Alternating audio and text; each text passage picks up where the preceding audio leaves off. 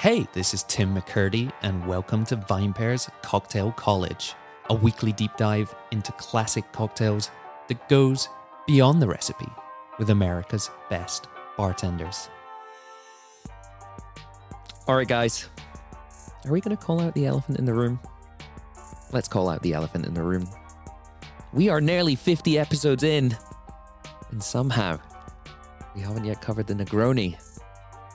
But we're addressing that today, and with none other than Jeffrey Morgenthaler, an author, bar owner, and all-round industry legend based in Portland, Oregon.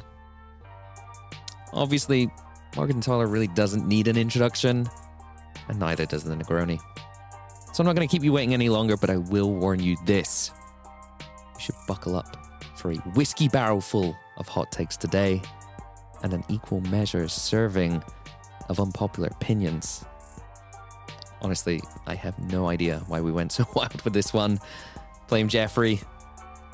And without further ado, listener, this is the Cocktail College podcast, brought to you by the VinePair Podcast Network. And at long last, it's aperitivo hour. All right. Well, we are going to get into it. We're going to dive in now. We've had our decaffeinated cafe au lait, with or without a single pot still whiskey. But we can't leave them waiting any longer, because you know what? Right. It's the Negroni. They've been waiting for it. They've been asking for it. People have been previewing it. They've mentioned it in previous episodes. But today we have the guest. It's Jeffrey Morgenthaler. Jeffrey, thank you so much for joining us. Thanks for having me. What's up? How's it going, man? No pressure, good. By the way. Didn't want to put the pressure on you there from the get-go, but as I alluded to there, this is a much anticipated episode of Cocktail College, and I'm going to say this: we're with the perfect gentleman for it. Yeah. Yeah, I hope so. All right. Give me some confidence.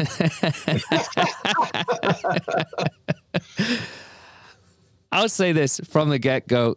I do know this is a cocktail that you have a long-standing relationship with and have been explored in many different ways that we will get into today. But first of all, you know, this is one of the most iconic cocktails in history. So why do you think it's so beloved from a kind of cultural and drinker standpoint? It's kind of crazy how it sort of went away or you know, nobody, like when I started bartending, nobody knew what a Negroni was. And now it's like nobody doesn't know what a Negroni is. Yeah. and then that happened in a relatively short amount of time, I think. You know, everyone thinks of it as this classic that's been around forever, but it really, you know, as far as I can tell, went away for a very, very long time. And I think that's super curious because all of the other classics that we drink, right, like Manhattans and martinis and old fashions, like even if people didn't drink those or didn't even really 100% didn't know what was in a Manhattan, like everybody had heard of it, right? Yeah. But you know, 15, 20 years ago, I would say that most drinkers hadn't even heard of a Negroni. You know, I'd been bartending 15 years ago. I'd been bartending for over a decade, and the Negroni felt kind of almost new to me. Yeah. Does that make sense? 100%. You know, 15 years ago, I had heard of it 3 years prior, maybe. You know? And you were in the field. Do you know what I mean? In the industry. Every day, yeah. I'll be honest. I'm going to out myself as a bit of a Philistine here, from a drinking perspective. But, you know, people's palates evolve. But I do distinctly recall the first time I tasted a Negroni. I was working at the Zetter Hotel, the Bistro Bruno Loubet in London, and I was doing a shift across the road at the Zetter Townhouse, which you may or may not be familiar with, but it was a pretty decent bar back in the day. I was working in the kitchen there. There was a little bit of, you know, trading going on between the kitchen and the bar staff. And a chef, you know how it goes, that old chestnut. I have no idea what you're talking about. And so a fellow chef who liked to think of himself as a bit of a culture vulture, you know what I mean? He asks for a Negroni from the bar staff. And he gives me a taste of this cocktail. And I am like, you got to be fucking kidding me. There's no way you like this. You're just drinking this because it has a cool name. It's European and you want to come across as cool. This is too bitter. And, you know, like I said, palates evolve over time. But I do think that touches upon something within this story, which is like, is the Negroni's rise in modern times, or rebirth like you talk about, is that related to the fact that we are more used to bitter flavors and bitter ingredients, whether it's within food or drinks, have become more prominent and accepted? Oh, in the past like 20 years? Absolutely. Right? Like the old kale salads. Yeah, exactly. And like, I mean, even down to like, you know, arugula or, you know, as you say, rocket, you know, 20 years ago, 25 years ago, nobody knew what that was. And now it's like, it seems like kind of a boring, like when you see it on your menu, you're like, meh. Yeah. That used to be the way you could. Commonplace. Yeah, that was the way you could make like a very average restaurant menu just seem kind of fancy, like goat cheese and arugula, goat cheese and some dried cranberries, and maybe some hazelnuts, and you got yourself a salad, like a late 90s, early 2000s salad. Hey, don't forget your balsamic reduction. Yeah, and your balsamic vinaigrette. Yeah, totally. But it surely is. It's interesting, but you know, you alluded to it before. This is a historic cocktail. It's one that has a tale. It's also debated, but can you outline that for us? And then maybe once you've told us the widely recognized version of it, can you give us some of your own interpretations there and how you believe things went down? God, it's so, I don't know how this never gets talked about, but the Negroni mythology is that Count Camillo Negroni walked into his local one day and ordered an Americano, which was an existing drink, which is just sweet vermouth, Campari, and soda water. And he, apparently, quote unquote, needed something stronger and asked for an Americano with gin in place of the soda water. And everybody just like accepts that as fact. Except for anybody that I know that's ever tended bar for more than 5 minutes. Like, nothing about that story smacks of truth. You know, it's like, that's just not how drinks work. Like, nobody thinks of like substituting a soda for a spirit. You know what I mean? Like, yeah. It would be like saying like the Manhattan was invented because somebody wanted a Jack and Coke, but with sweet vermouth instead of Coke. Like, it just like, doesn't make sense, right? Like, nobody thinks about drinks like that. You know, I've just always felt like that story is horse shit. Yeah, I'm with you on that one. Do you buy into this? I don't buy into it either. I mean, I think it's got a great name, and also, you know what? They just land upon the proportions. They just land upon the proportions, right? Do we know how much the Count himself was drinking gin before that? Like, can't imagine it was big in Italy at the time, but I might be wrong there. I don't know.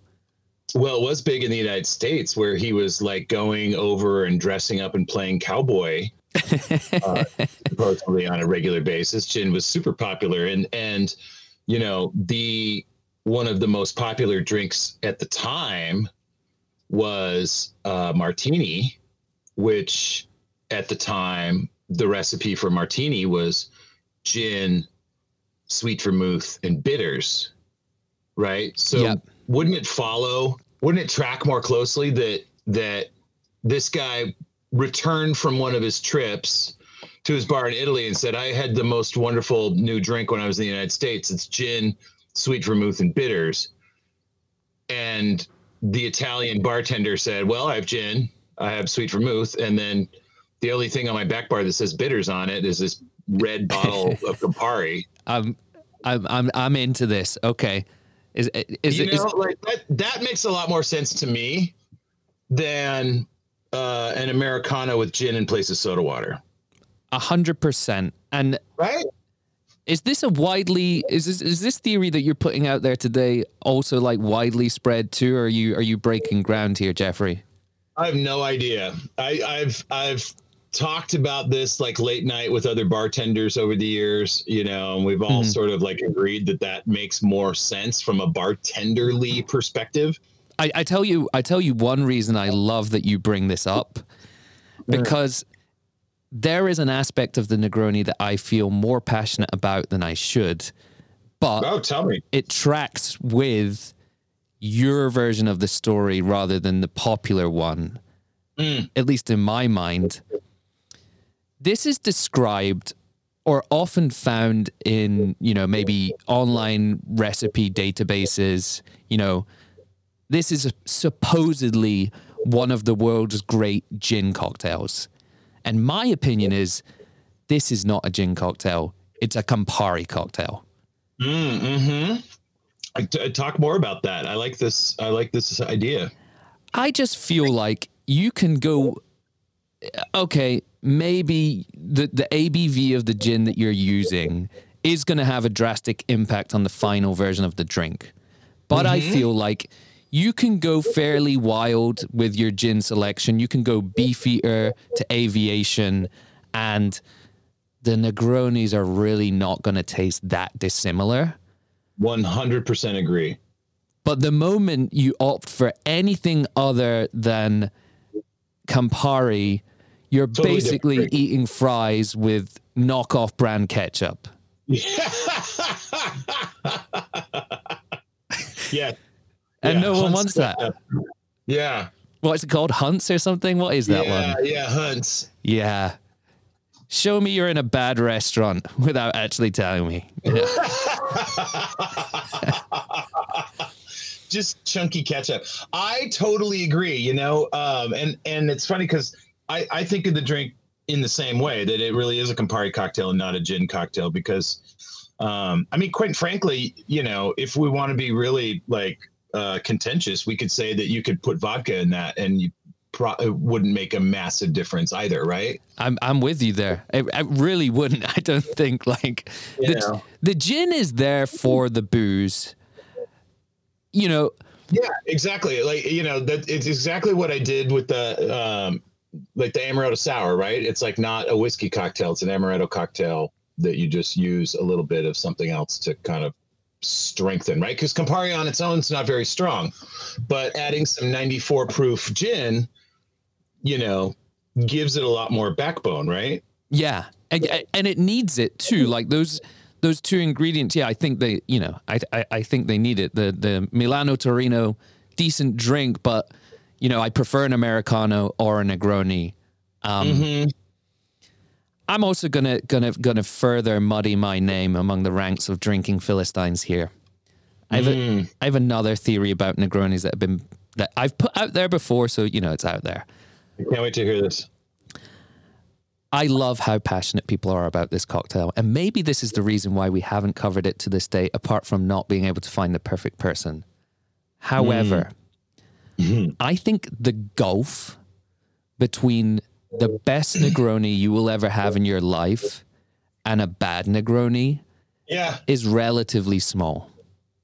And I think that that's why this drink has become so popular, because anybody can make it. Anybody can make it anywhere, as long as you have the three ingredients. And you're right. It doesn't really matter what gin. It doesn't even really matter what vermouth. No. You know, I mean, there's differences. Like I can't stand a Negroni made with Antica formula because it just tastes like a fucking Tootsie Roll to me. But, you know, hey, by the way, can I come in here too? I am so with you on that. I like Antica formula as a product, but I think that it can hijack cocktails. Oh yeah, it's just chocolate bomb, you know, which is, I think, great in a Manhattan, but in a Negroni, it's just like, ugh, get this thing out of my mouth. But you're right, and I also think that, you know, while we're just piling on the hot takes, like, I also don't think you really have to measure a Negroni super closely. Like, you know, if you just kind of, I mean, I think we've all done this. Like, we've all come home after a long night, and we happen to have a freezer with some ice, and we've got a glass, and we've got the three ingredients, and we'll just kind of like glug a shot of everything out of the neck of the bottle without measuring. Yeah. You know, and then I really think this is where Gary Regan's like finger stir comes from. You know, we'll glug them out of the bottle, throw some ice in, give it a finger stir, and like it's a pretty good Negroni.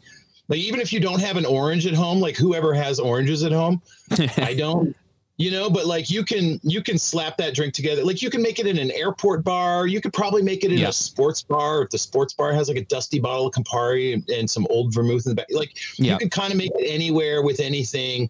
And it's always going to be, and you're right, the gulf between bad and great is like really narrow.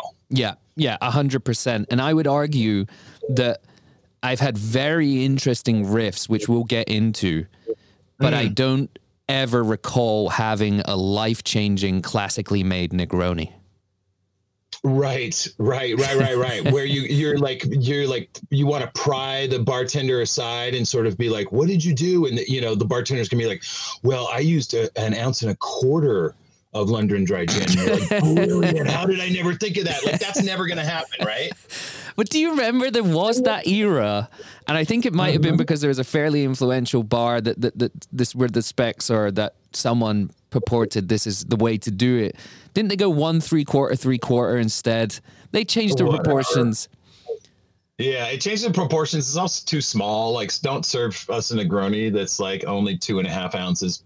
You know, like yeah, exactly. when we're only getting like 1 ounce of booze, you know, proper booze. That's not really why we're here. Is for your, you know, adjusted, your adjusted take. No, but I'm with you there, especially on that take, which is that, like, yeah, equal parts works, and I love the magic of the fact that it does work, because we are talking about ingredients with multiple botanicals and ingredients, you know, across the board. The fact that those 3 ingredients work together is pretty fucking mind-blowing. But do we need to really dial in on the proportions and get geeky and be like, actually, you know, the count was wrong. You want to tweak it by 1/4 ounce, or right. Yeah.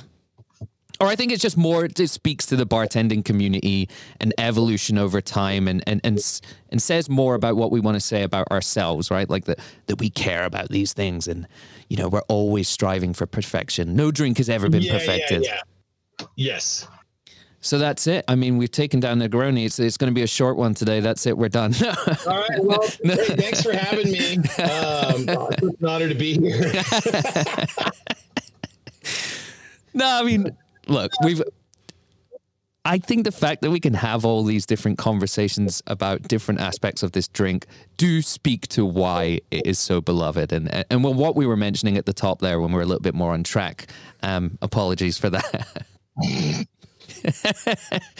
Here's a question I ask every episode, and I am keen for your thoughts, because I don't know whether you're going to go deep or whether it's going to be a very simple answer. But when you're looking at this cocktail, if someone's making it for you or you're making it for yourself, what do you want from that first sip? Like, to our point earlier, do you actually want to be tasting the gin, or is it basically just balance?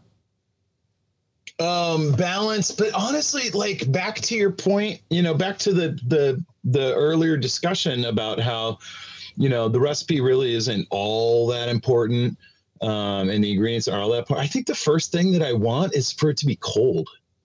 Yep. I think that's it, because I know what it's going to taste like, right? We all know what it's going to taste like. Even if you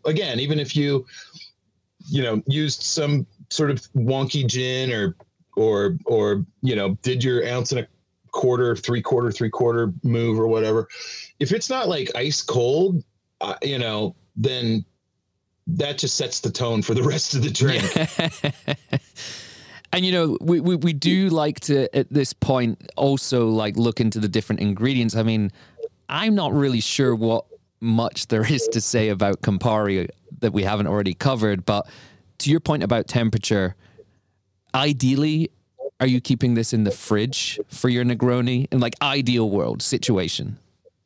If I was if it was something that I was making regularly at home, I would probably put all 3 ingredients, keep them in the fridge, or even like pre-batch it and put it like I don't know, will it freeze? I would assume so. Yeah. Yeah, I've never put I don't think I've ever put a pre-batched undiluted Negroni in the freezer, but yeah, I would consider putting the stuff in the fridge and then just pouring it into a glass with some ice and, giving it a little chopstick stir and being on my merry way. Like, Yeah. yeah. Yeah, and also like it's really not a drink that you want over dilution from, is it? No, definitely not. And also, it is kind of hard to over dilute that drink because the flavors are so strong. Mm-hmm.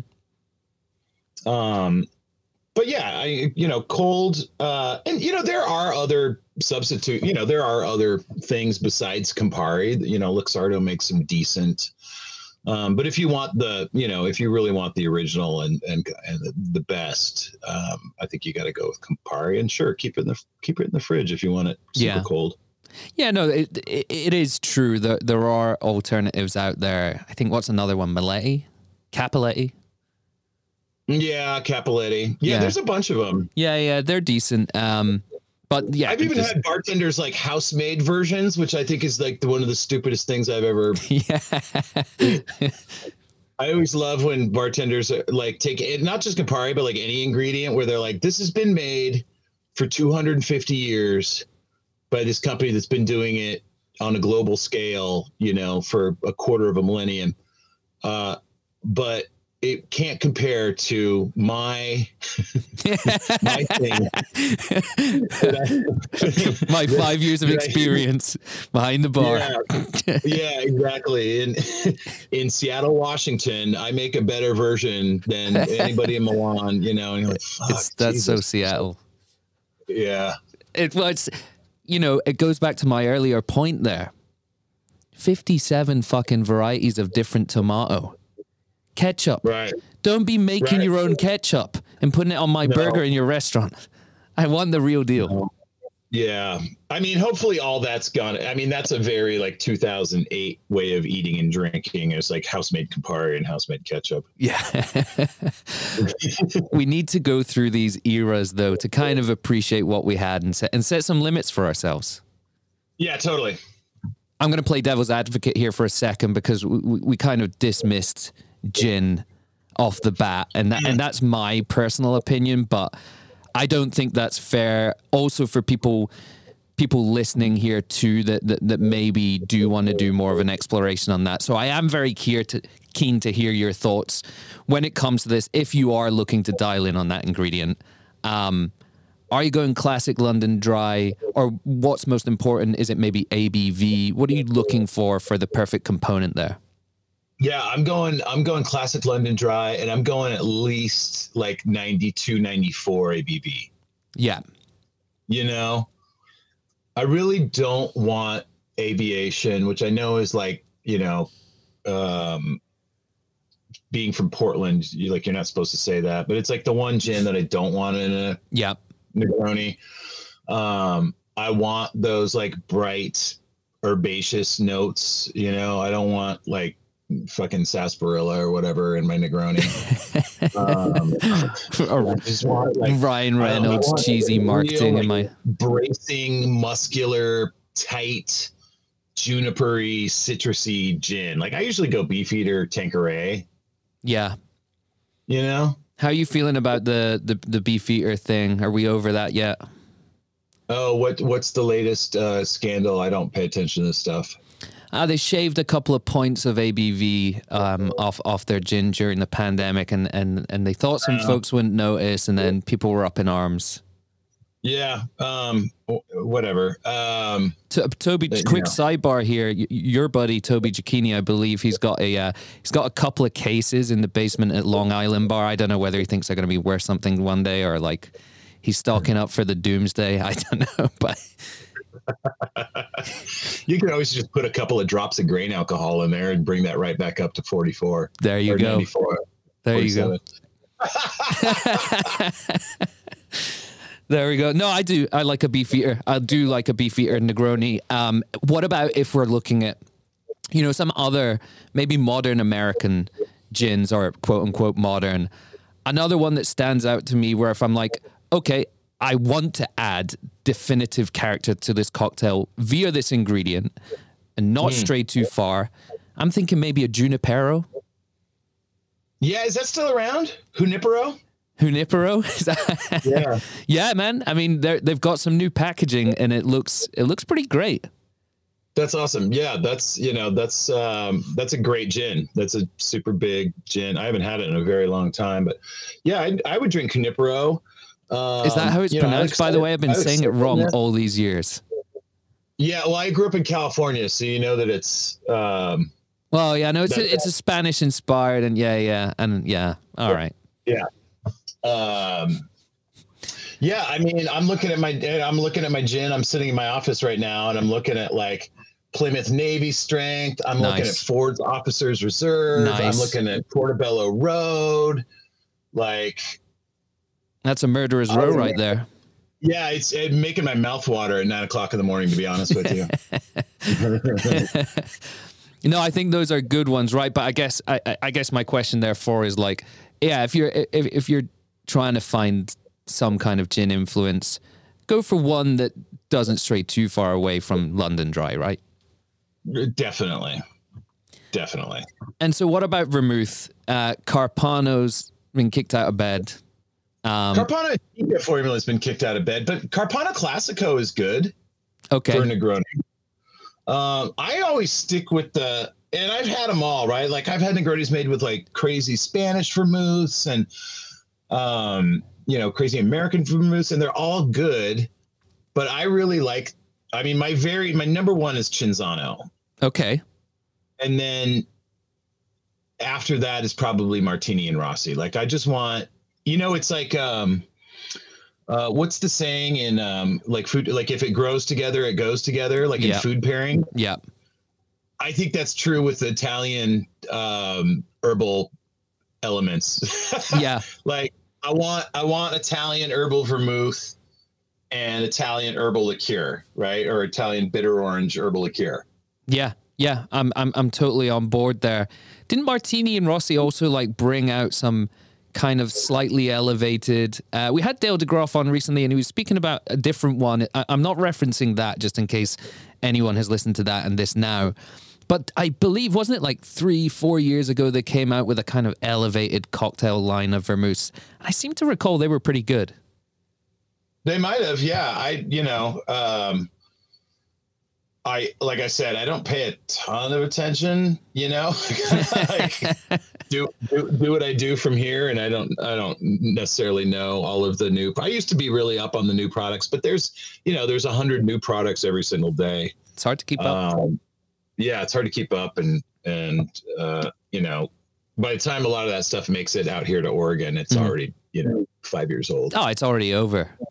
Yeah, it's over. Yeah. You heard about this little thing called White Claw? No, not yet. Is it good? The good thing about it is there ain't no laws when you're drinking claws. One thing I was going to say while we're on the hot takes here, might as well a hot take. Might as well just get them all out today because we're not usually this cynical as a show. I do enjoy, from a drinking perspective, these crazy vermouths with 100 million ingredients that we're seeing emerge here in America, but also I would say you get a lot from Spain. I just don't like them in cocktails at all. Yeah, they can be tough. I tasted a few yesterday that were fantastic. And then I thought I can imagine putting this like weird, funky, oxidized, herbaceous dry vermouth into a martini. Like I was just like, absolutely not. I mean, yeah, that's 100% the lens through which I'm viewing this take, is just like the martini and some of these. And I'm like, nah, it just... Which is great if you have like room for all of these different options, or if, and of course vermouth on the rocks is delicious, but like our bar is very small, this new bar. And so we can't have like 10 vermouths because there's nowhere to put them. Yeah, 100%. And from a drinker's perspective as well, I mean, if I'm talking about martinis again, there's only so many I can drink. And I'm not trying to impose limits on myself. I try, but there's only so many. And so how often are you reaching for that weird vermouth? Right. And I also like, we're so busy already that I can't really have my bartenders doing a 15-minute masterclass in vermouth where they pull everything out of the fridge and focus in on one guest and pour them a taste of all these different, like, that's just an absolute failure of service in my eyes. Yeah. But it is, I mean, I do want to make it clear here. This does sound fairly cynical overall, but I would argue that what we're saying here is this is such a robust cocktail. And it goes back to the original, like, you can't fault it. This thing is bulletproof. And all of these ingredients, it'll take them. Do you know what I mean? It will take the funky vermouth and it will say, yeah, we can roll with it. That's the beauty of the Negroni. The tone of the conversation is, there's no need to overthink it, right? Like, you're not going to unlock, it's fun to play with different, kind of swapping in these different ingredients, but you're not going to unlock some sort of like the next big Negroni by using your Spanish vermouth or whatever. The drink is great no matter what you do to it, but you're not missing out. I think a lot of times consumers and maybe even younger bartenders feel like that there's something they're not doing right if they're not sort of unlocking these mystery variations. Yep. And I don't think that that's really necessary with this drink. It's great on its own. Does that make sense? No, 100%. I totally agree. I mean, if you want to look at it from a career perspective, maybe, if you're a young bartender entering the trade now and you look at these established classics, there might be something kind of daunting about the fact that's like, guys, these things are solid. You don't need to mess with these.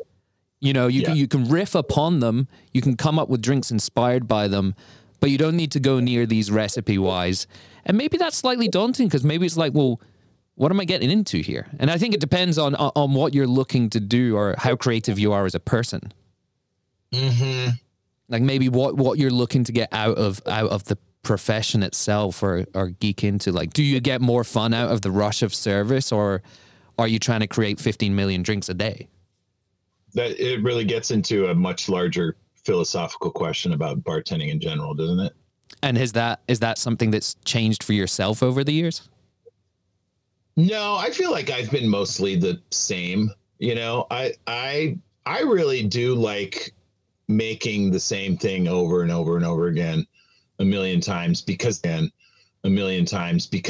when you really understand something and do something special with it, right? Like the barrel-aged Negroni never would have happened if I had only made the Negroni like 100 times. But since I'd already made it like 10,000 times, I was able to truly understand the drink and find something like a little niche for it where something truly like special and different. Mm-hmm.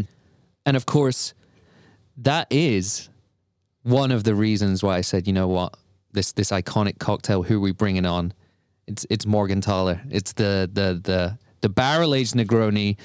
And that speaks to what I was talking about earlier, which is like, leave the recipe be. But not only did you take this drink to the next level by aging it in barrel, you unleashed 1 million bad cocktails on the world because everyone decided to fucking age everything else in barrels. I know. Thank you very much. No. Sorry. I know. No. It's you know what hit for me, like when I knew that I had like made it, was I went to the Bellagio years ago, the casino in Vegas, and they have a really kind of fancy bar there, and went to the bar for an after dinner drink with a friend of mine, and sat down, and a bartender came over. He's like a bow tie and a vest and the whole, it's very elegant in there, and he's like, "What can I get you guys?" It was after dinner, and I was like, "I would love a Negroni," and he said, "Would you like a regular Negroni or our barrel-aged Negroni?" And she's like kicking me under the bar stool, and I'm like giving her the look, like don't fucking say anything, right? Like just zip it. And I'm like, well, let's get one of each, let's try them out. So then I get up and go to the bathroom, and like the bathrooms in Vegas, like bars are like always like 2 blocks away, right? So I'm gone for a while, and I come back, and she has told, she's like just buzzed enough after dinner that she says to the bartender, my friend invented the barrel-aged Negroni. And you know what the bartender said to her? What's that? He said, no, he didn't.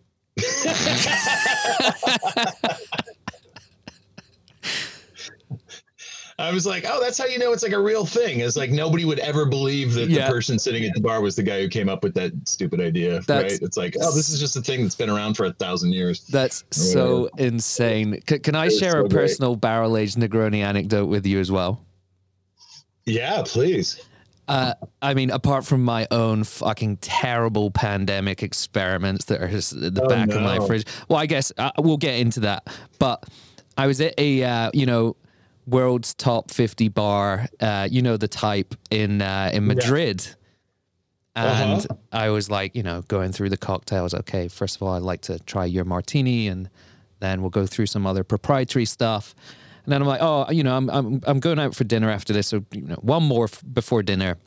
What do you have that's special? And they're like, boy, do we have something special for you today? And he goes, let me go get something. It's like 5 minutes later. Right, I'm like, where's the guy gone? Must be really special. And he comes out, and he's got this like almost jewel encrusted silver hip flask. It's in the it's in the larger version of the kind of thing, the ramekin that you would crushed ice and have your sidecar in. Yeah. And he goes, this cocktail right here, said, I forget the time. He's like, this cocktail right here took 3 months to prepare and just a couple of minutes to serve. And he poured it out of the thing and into a glass of ice. And I was just like, This is a barrel-aged Negroni. We're all in this, just so that we're all on the same page here. And he was like, yes. And it was like the most majestic thing in the world. And this was like summer 2019. We're not talking, like a long, long time ago. I don't know. I don't mean to throw shade, sorry, but I'm just like, this thing has status, cachet around the world. It's crazy. So how did you come up with it? And also, like, what is the key to perfecting that drink itself? Because that variation on the drink, because like I said, I made one over the pandemic and it was terrible.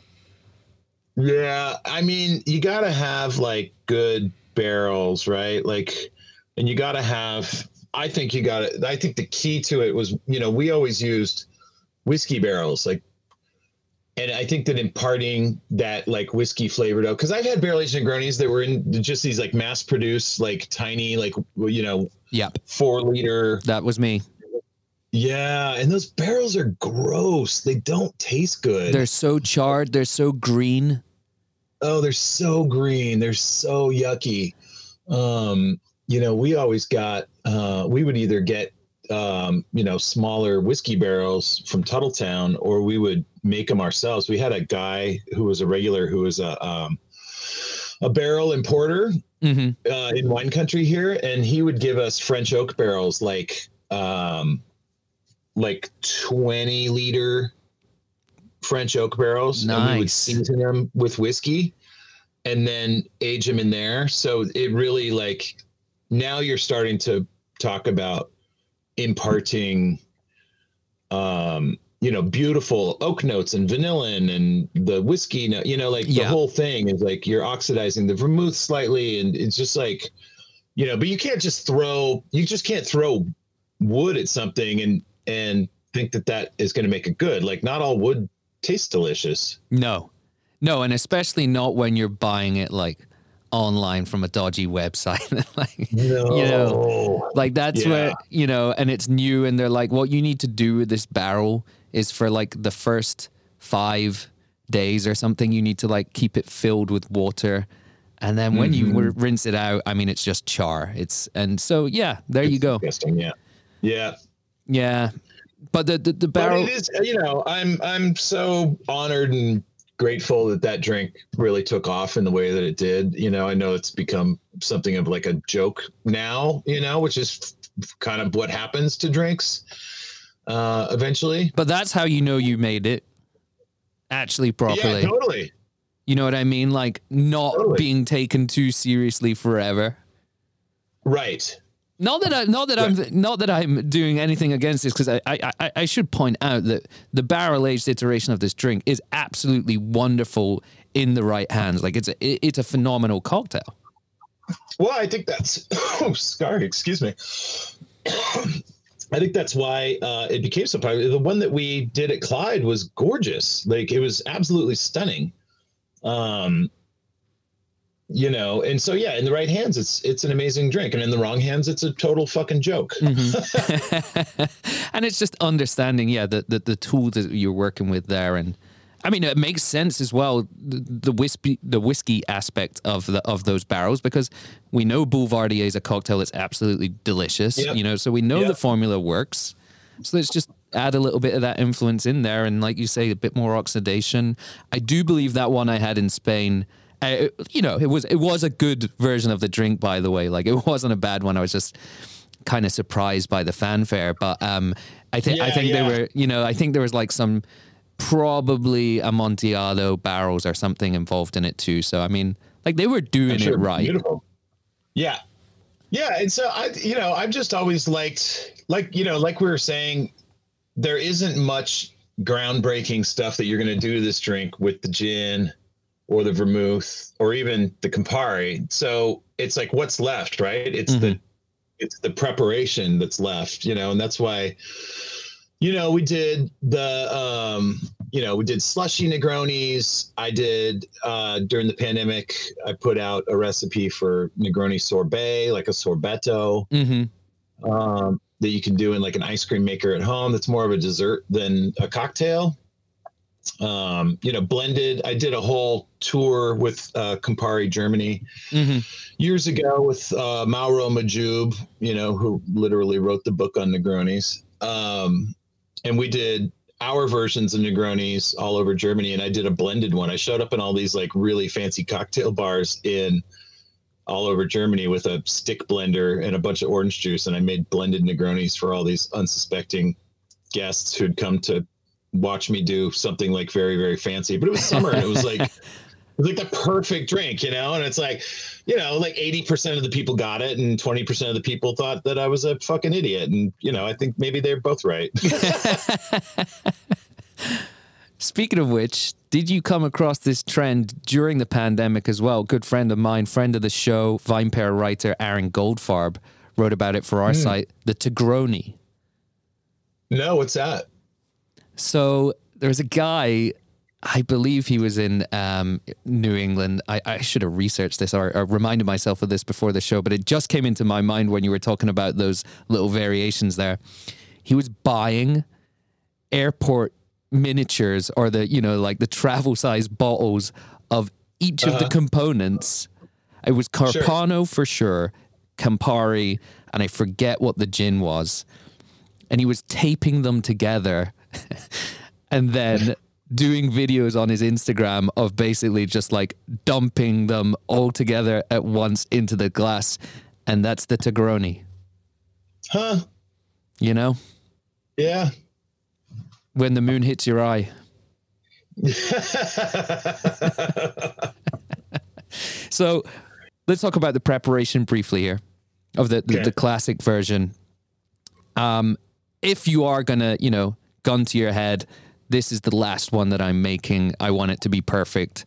Can you outline that preparation for us from start to finish here, including your preferred ingredients that you're calling for there and those specs? I go an ounce of Beefeater, ounce of Campari, ounce of Cinzano, stirred over fresh ice, not a big cube, because I think that's a dumb way to drink a Negroni. I think that, you want it, you want some dilution, you want it, and also like Dale DeGroff said about those big cubes is like, you want to have like a little I don't know if this was the right word, but this is the word Dale used, a little tinkle in the glass.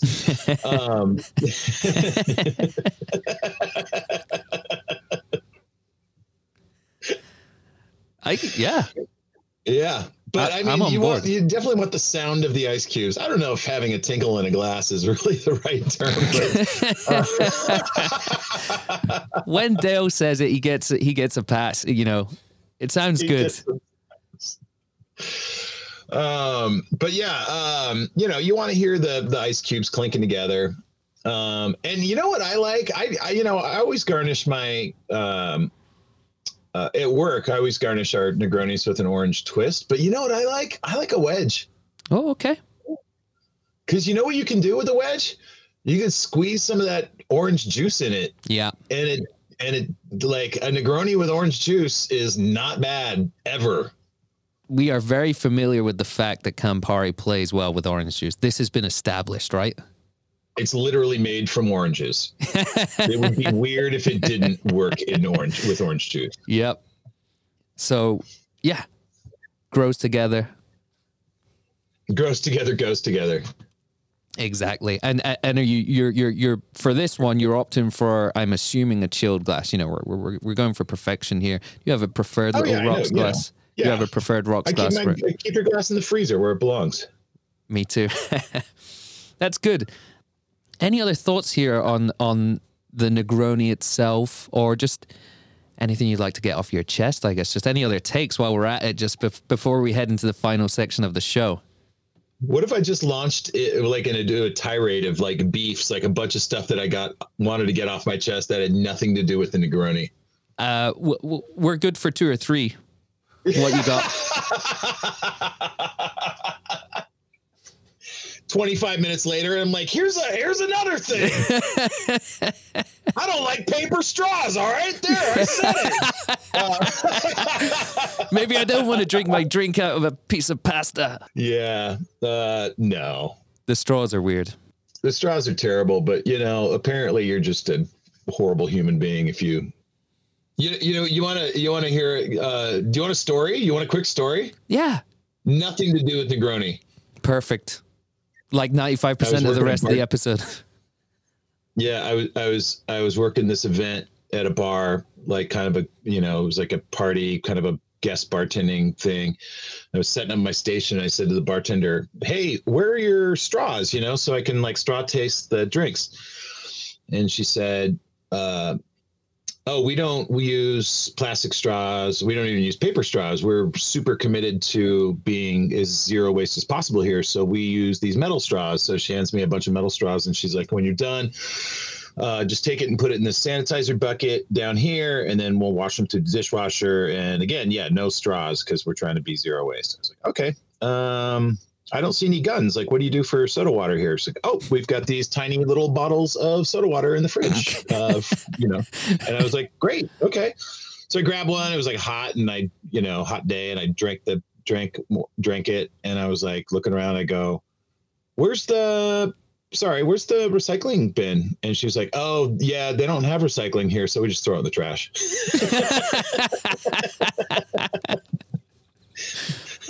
It's like, well, that, you know, those 6 ounces of straws are really going to make a difference when you're throwing 300 pounds of glass in the landfill every day. Unbelievable. Anyway, we're about to head into our final section of the show. Before we do, Han. Yeah. What's the most expensive hamburger you've ever eaten? Oh, shit. You know what? Here's the thing about the most expensive hamburger anybody's ever eaten. You don't remember anything about it but the price, right? Like you don't. Yeah. There's never anything. It's never the best burger you've ever had, ever. Mm-hmm. So I'm sure I've had some like $28 to $30 hamburgers, and I have no recollection of them because I'm sure they were all just like fine. Yeah. 100%. Like Negroni, the hamburger is the Negroni of the food world. I think, you know, it's like, stop fucking with it, right? Exactly. Yeah. Serve it with fries, not these potato chips. Anyway, we digress. Serve it with fries. Yeah. I have feelings. We'll share them at another time because Now is Can the I come time. on your burger podcast? Yeah, absolutely. This is the section of the show, of course, where we get to know you more as a drinker and a bartender with our 5 weekly recurring questions. We're going to kick it off here, and we're going to kick it off with question number 1, which is, what style or category of spirit typically enjoys the most real estate on your back bar? The current back bar, it's hard to say because that's still in flux, but at Clyde Common, we had 200 different American whiskeys. And I'm sure this bar, it's still the spirit that we get asked about the most. So I'm sure it'll be American whiskey. It's just or tequila, but probably American whiskey. Yeah, it's a solid one. And also it's a category that benefits from having a number of different styles within it too, right? I mean, I feel like that's sometimes unfair. But I mean, amazing things happening in that category right now. Question number 2. Which ingredient or tool do you believe to be the most undervalued in a bartender's arsenal? Ooh, wine key, a really good wine key. For bartenders? Yeah, for sure. Not that I'm questioning you. I'm prompting you. Tell me what bartenders are doing. Opening a lot of wine, I'm assuming. Just wondering if you got any other hacks with it. A lot of wine, a lot of beer bottles. I also I kind of use mine as a multi-tool. When you can't get a pour spout out properly, you need to kind of finagle it with the wine key. I also use the knife on the wine key to break down cardboard boxes, which is probably something that I've done most of in my career. Yeah. Over the past 26 years is break down cardboard boxes. Yeah, I think you asked what the most undervalued, and I think that's one that's most undervalued. I think a lot of people just go with the free one from the liquor store or from the wine rep. Invest. Yeah. I mean, I've got, mine is like a $35 wine key. It's like a really, really expensive for wine keys, because usually, like I said, they're free. Mm-hmm. And I never let it out of my sight. When somebody wants to borrow it, I just stand there and wait for them to hand it back. It's like a lighter if you're of that persuasion, totally. Or a Sharpie. Two things never let go. Yeah, exactly. That's another undervalued tool is a Sharpie. Yeah. No one's ever bought a lighter in their life. They just exist. No, you just steal it. They're just passed on. I've never finished a lighter. I've never bought one. They just float. I don't even know how much they cost. Are they like $1 or are they like $10? And that's why you, sir, can't run for office, because it's up there with a pint of milk and a loaf of bread, which is the thing you need to know is the down-to-earth person. I can't relate to the common man who's apparently buying a bunch of lighters. Question number 3. What's the most important piece of advice you've received while working in this industry? Get some comfortable shoes. Nice. Yeah. Do you have a recommendation? I'm a Dansko guy. Dansko, this is one I'm not familiar with. Oh yeah, it's a Danish clog. It's like a kitchen clog. It's like the Danish, similar, more similar to a Birkenstock or more similar to a Croc? Neither. It's got kind of a tall heel. They're real clunky. They're super uncomfortable. Are they wooden heeled? Huh? Are they wooden heeled? Kind of. Yeah. They're chunky and hard. I mean, they're not necessarily made out of wood. I think they do have some versions that are made out of wood. But yeah, it's really the best shoe that I've ever worn. I've been wearing them for 20 plus years now. Nice. Exclusively, yeah. My first ever executive chef at a hotel I worked in London would wear those, but this was, like a hotel and he was an exec chef. So they looked very uncomfortable from the other side of his desk because I didn't see him anywhere else. So. Right. Yeah. Poor guy. Not throwing shade there. Anyway, we'll edit that one out. Poor guy. Question number 4. I'm sure they were very clean too. They were super clean, and they looked really great in the reflection of his PC screen where he was looking at his yacht. So yeah, true story. Wow. Question number 4: if you could only visit one last bar in your life, past or present, real or fictional, what would it be? God, I mean, I've been to so many of the ones that, like, you know, I've always wanted to cross off the list, right? Like, I've been to the Secret Bar at Disneyland a bunch of times. Nice.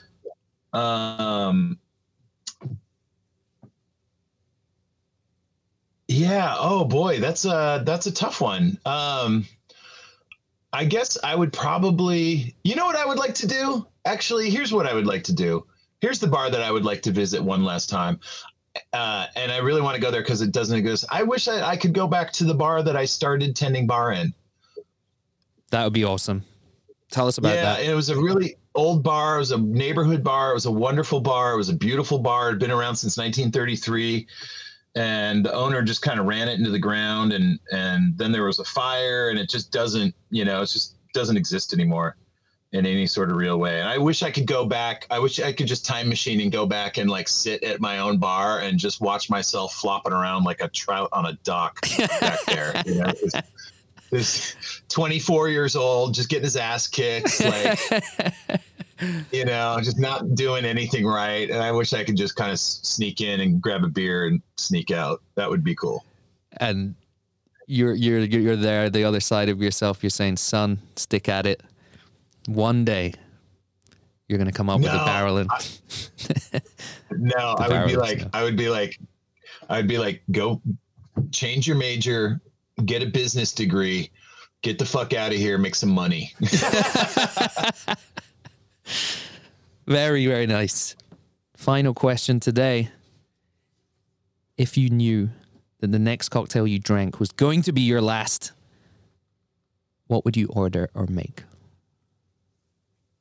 Like, going to be my last how? Like, I'm in like at the front of like a firing squad, or just like how does this one end? It's open to interpretation.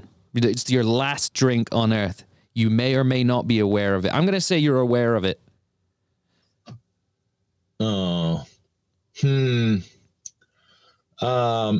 I would have my girlfriend make me a Manhattan, because she always makes a delicious Manhattan. We rarely drink cocktails, but every once in a while, after a particularly hard day, if she's in charge of making dinner, she'll make a Manhattan. This has only happened a handful of times, but she'll make a Manhattan. Nice. And it's always the best Manhattan I've ever had. That's all. Yeah. That's all you can ask and she's for. not a bartender. She's not a bartender. She just makes it like a person, you know, which is great. So like much better. She's not going, you know, I like this Negroni, but I want you to dial back on the Campari just by a quarter. Yeah, exactly. She's not like overthinking this Manhattan. She's just grabbing whatever whiskey she has and some vermouth and some bitters. And she's like, hey, I ran out of sweet vermouth, so I went with Coca-Cola. What do you know? Totally. Perfect. Perfect. That's how, and that's when I tell her that's actually how the Manhattan was invented. It sure was. There you go. We like to bring it back full circle. Jeffrey Morgenthaler, the first of many. I'm hoping we're going to have you back for a different one. We know that. Bring me on. I'm ready. Tag me in, Coach. No, thanks again for joining us. It's been a blast. It's been a wonderful, wonderful one. Let's go and make some Negronis. Sounds great. Cheers. Thanks, buddy. Okay, that was a lot of info, but here's the good news. Every single episode of VinePair's Cocktail College is also published on vinepair.com as a transcript, so you can check it out there all over again. Also, if you enjoy listening to the show anywhere near as much as we enjoy making it, go ahead and hit subscribe, and please leave a rating or review wherever you get your podcasts, whether that's Apple, Spotify, or Stitcher. And please tell your friends. Now for the credits. Cocktail College is recorded and produced in New York City by myself and Keith Beavers, VinePair's tastings director and all-round podcast guru. Of course, I want to give a huge shout out to everyone on the VinePair team. Too many awesome people to mention. They know who they are. But I want to give some credit here to Danielle Grinberg, art director at VinePair, for designing the awesome show logo. And listen to that music. That's a Darby Seaside original. Finally, thank you, listener, for making it this far and for giving this whole thing a purpose. Until next time.